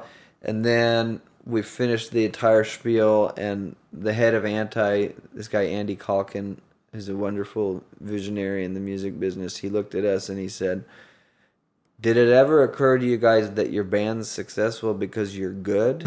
And Joey and I looked at each other, and honestly, that had never occurred. That had not occurred to you. Yeah. We thought that we were gaming the system at every time. I mean, we figured out how to stay on tour for 120 shows a year, and we figured out how to game the hotel system so that we could do it without ever spending more than $80 a night on hotels, but not staying in the Motel 6 where you get, whatever. Bed bugs. And there's been hardly any like outsiders involved. Like Ryan Freeland is one guy that came into your world for Ash and Clay, right? Yeah. How was that experience working with an outsider all of a sudden? Ryan was terrific, but he wasn't, at that point, he wasn't an outsider. At that point... You'd worked with him with Joe Henry. We had developed a friendship with Joe and a collaboration with Joe, where it got to the point where... where were you working with Joe? Like there's like a compilation record that you're on, right? My experience with Joe Henry was that coffee shop where I used to play bridge and stuff. Yeah. That was around the corner from Joe's house. And one time, and I was a fan of Joe's, but one time Joe Henry was standing on the corner while I was sitting there smoking a cigarette and playing, Scrabble or something with somebody. And Joe was standing there with his son Levon and walked up to him and said, "You're Joe Henry." And he said, "Yeah." And we talked for a second. And I was like, "Oh, shit." And I was incredibly influenced by Joe's work as a producer. Yeah, me too. And inspired by it. Mm-hmm. I think it's just it explains a really special time in musical history, and one that we should be very proud of, and one that's not... I agree. Not... it doesn't feel as distant in the past as the other things that have that effect on me. Yeah. That was happening 15 years ago. Right. And so I found out Joe was in the neighborhood, and then I started this kind of letter writing campaign to Joe where I guessed his email address. Really? Yeah, out of thin air. I figured it must have been, something. Don't say it. At his website, or like webmaster, whatever. Joe at joehenry.com. Yeah, something like that. Okay. And so I wrote this whole letter. I hope that wasn't it that I just... I don't think it was. And if it was, I think he's since changed it. But also, Joe is the most accessible and delightful... He's very accessible, earnest person on earth. So if anybody wants to pick Joe's brain, they won't Here's his have number. To search far. But so I can't remember what problem I was having at the time, but I was having some problem. And there's these various points in your career where you feel like you're at a dead end, and the human instinct is to lash out and try to find somebody to fix your problems or help you, and that they never do. But the process of asking for the help and then sort of being turned down and it changing your opinion is actually all the help you need. Mm-hmm. And so I think I wrote some kind of SOS letter to Joe, and what he wrote back probably in the moment felt like it was meaningless, but actually it was the entire thing that compelled me again to just keep forging ahead. Because all of a sudden I had a friend who previously had been a hero, and that when I wrote him a letter, he didn't say "fuck you," or he didn't not respond. He said, "Hey man, I feel your pain. Yeah. Good luck. Yeah. Thanks for thinking of me. Thanks for all the nice things you said. Here's what I'm doing now. I don't know how to help you, but I'm here." Yeah.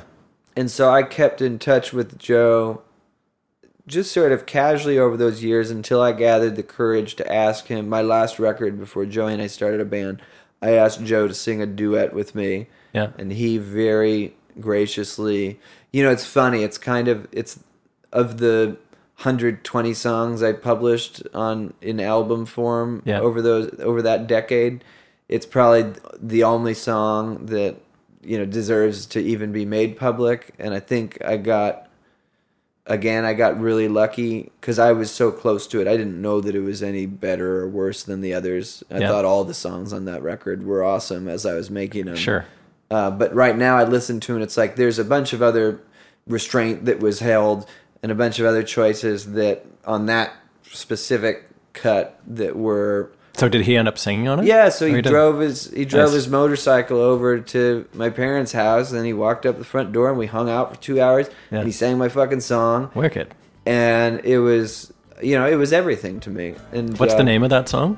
It's called Big Time. Okay. This bad land with witness, like smoke from a railroad in plume. Stone crumbled soft beneath the bedside. In colors the earth left to ruin. Speak with a trace, ode to tempests of grace so unkind I don't dare. So once the door was open, then I kept trying to pry it further, you know. So Joey and I learned pretty quickly that we never wanted to work with a producer in the duo format. Okay. That it was like, you know, by the time it would be appropriate for anybody to do any work, all the work was done. Right. You know, all you do is hit record, and then it's a thumbs up or a thumbs down. Yeah. And so we never asked Joe to produce any of those, but from the first one, Under the Milk Carton Kids, we asked him to write the liner notes. And so for every So he's record, involved. Yeah, every record we've put out, we've made him write a paragraph that we put on the back of the vinyl. Yeah. And we put on our website. And then also throughout the course of that, Joe, you know, Joe's got a really strong artistic beacon. Totally. That pulses in a way that when you get to know him, you realize how much of it's hardwired to his DNA. I mean, it's very much like T-Bone in the sense that it comes across as such a confident point of view. And I don't know if when he finally retreats into the most secluded part of his house and the place where he can be most vulnerable, I don't know if he sits there and goes, I'm fooling them all or something. I don't know what the hell I'm doing. I bet there's an element of that in there somewhere, maybe. But maybe not anymore, but when he's present, Joe Henry will give you the answer because he's got a point of view, and it's beautiful that way. Yeah.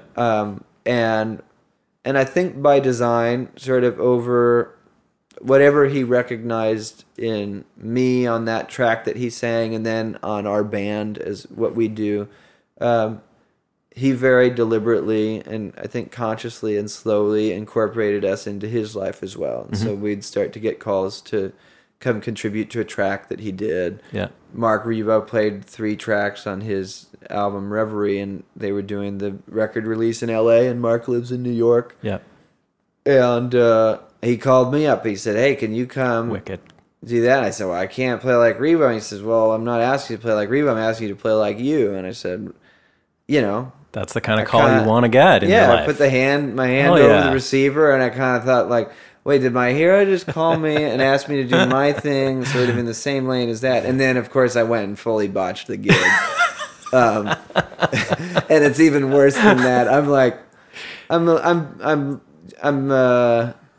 a pretty reasonable adult now, but for much of my adulthood, I was not reasonable. And the Cliff's Notes from that was, I had to play the slide guitar because Rebo had done a thing that very specifically needed to be rendered during this show. And I was complete shit at it, but Joe gave me a wide berth, and at some point, the drummer Jay Belros was like, man, I really think you should fill Mark's shoes on that part because it's really important to the arrangement. I said, yeah, of course, you're right, Jay. And so I was just trying to make it work. Not even sound. I couldn't try to make it sound good. I could try to make it work. And so right before the show went on, Joe tapped me on the shoulder as I'm like fidgeting with this slide guitar, and he taps me on the shoulder. He goes, Kenneth, I'd like you to meet my friend Bonnie. And I turn around and it's Bonnie Raitt standing in the dressing room like 30 seconds before the show starts, and I'm holding a fucking slide with the guitar, just going, fuck my life. This is a disaster. And so what that then meant was that and I wasn't on till like the 7th song. So then you had a lot of time to stew in that little pot. Oh yeah, but the pot was boiling heavy with whiskey that I later found out was really expensive whiskey, of which I drank about 2/3 of a like a 750 bottle. A tankard. Yeah, is that like a specific?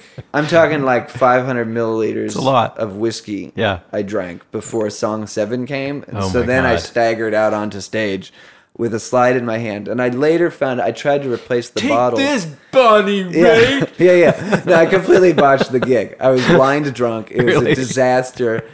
And then the next morning I felt so guilty. It was also a ceremonial bottle of scotch that Jay had brought. There's a whole backstory. Anyway, it was a Wow, you really stepped on it, eh? Yeah, it was a bottle of 25-year Macallan that I went and tried to replace the next day until I learned it was a $1,200 bottle of scotch, of which I drank like 2/3 of in one sitting.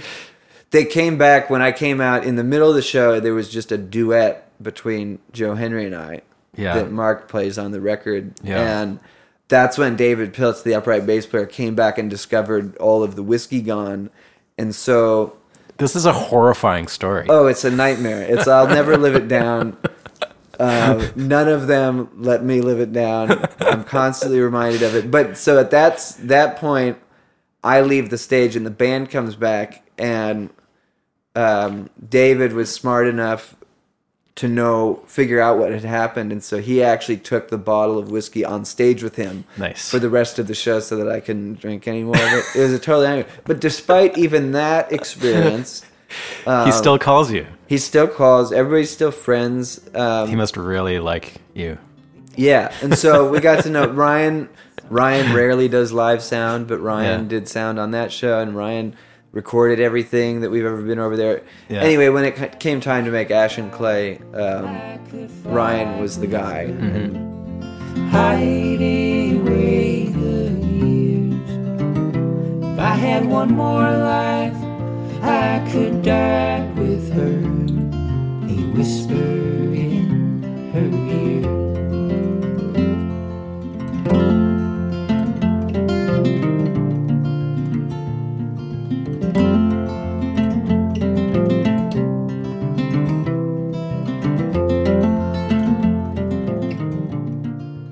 And going forward, do you predict not using producers still, just doing it all yourselves? That's sort of the conceptual idea that you're sticking to?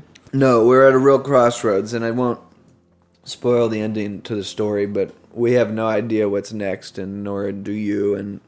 And a year from now, there could be a duo record coming out, or there could be an orchestra. Who knows? So you're open to other we're open. ways Well, to... the last one, we felt like our work was done in some ways. This last record, Monterey, I ended up engineering. Yeah. I ended up doing everything. I mean, I mastered it, and we sent it off to, the distributor. Yeah. And I'm really proud of that record. I'm proud of how it sounds. I think it's of the great. 3 records, it sounds closest to Joey and I, to what our intention is, and how the dynamics breathe, and the both the carelessness of my guitar playing, but also the character of that carelessness comes through the best on that. Yeah, at no point does it not feel deliberate, but it feels like me. And I would not be surprised to find you'd forgotten my name by now. No, I could not see as time went by, my shadow fading out.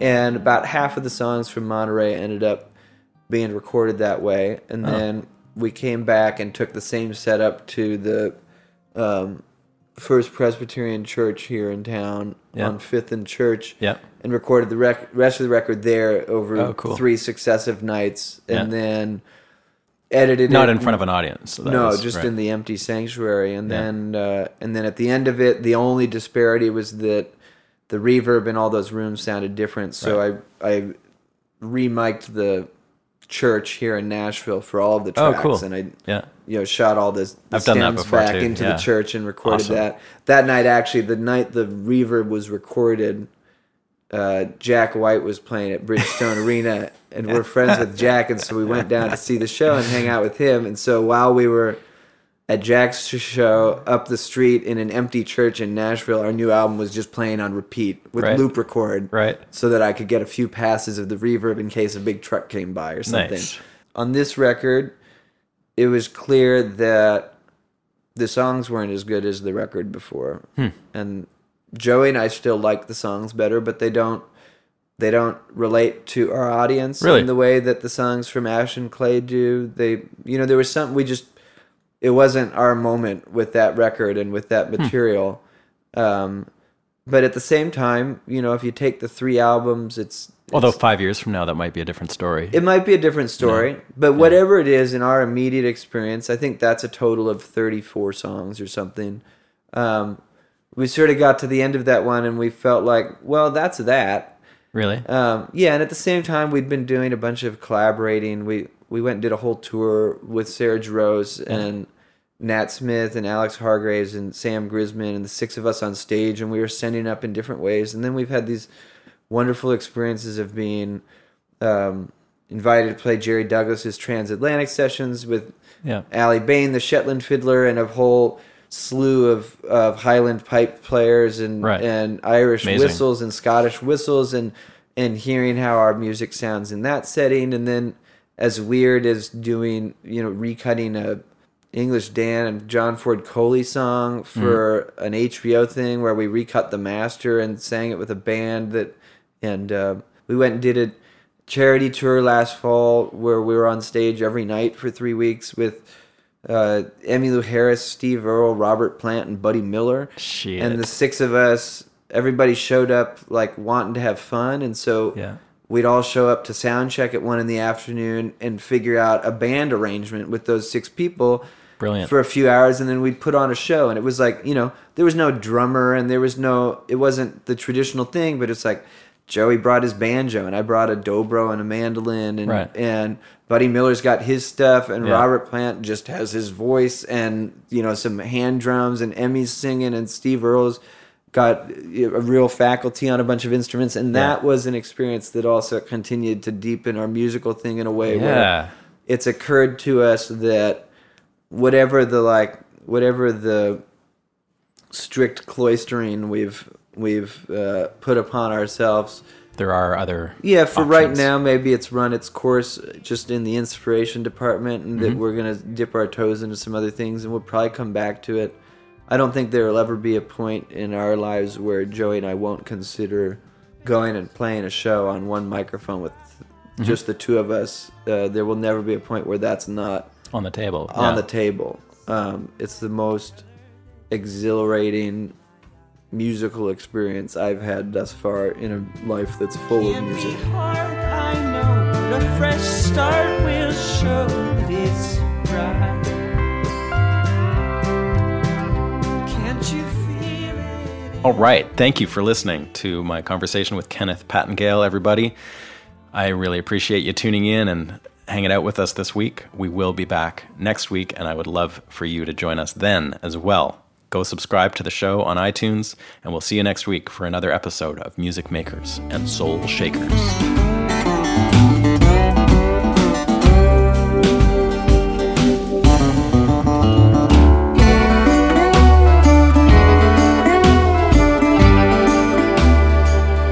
Music Makers and Soul Shakers is recorded at the Hen House Studio in Nashville, Tennessee.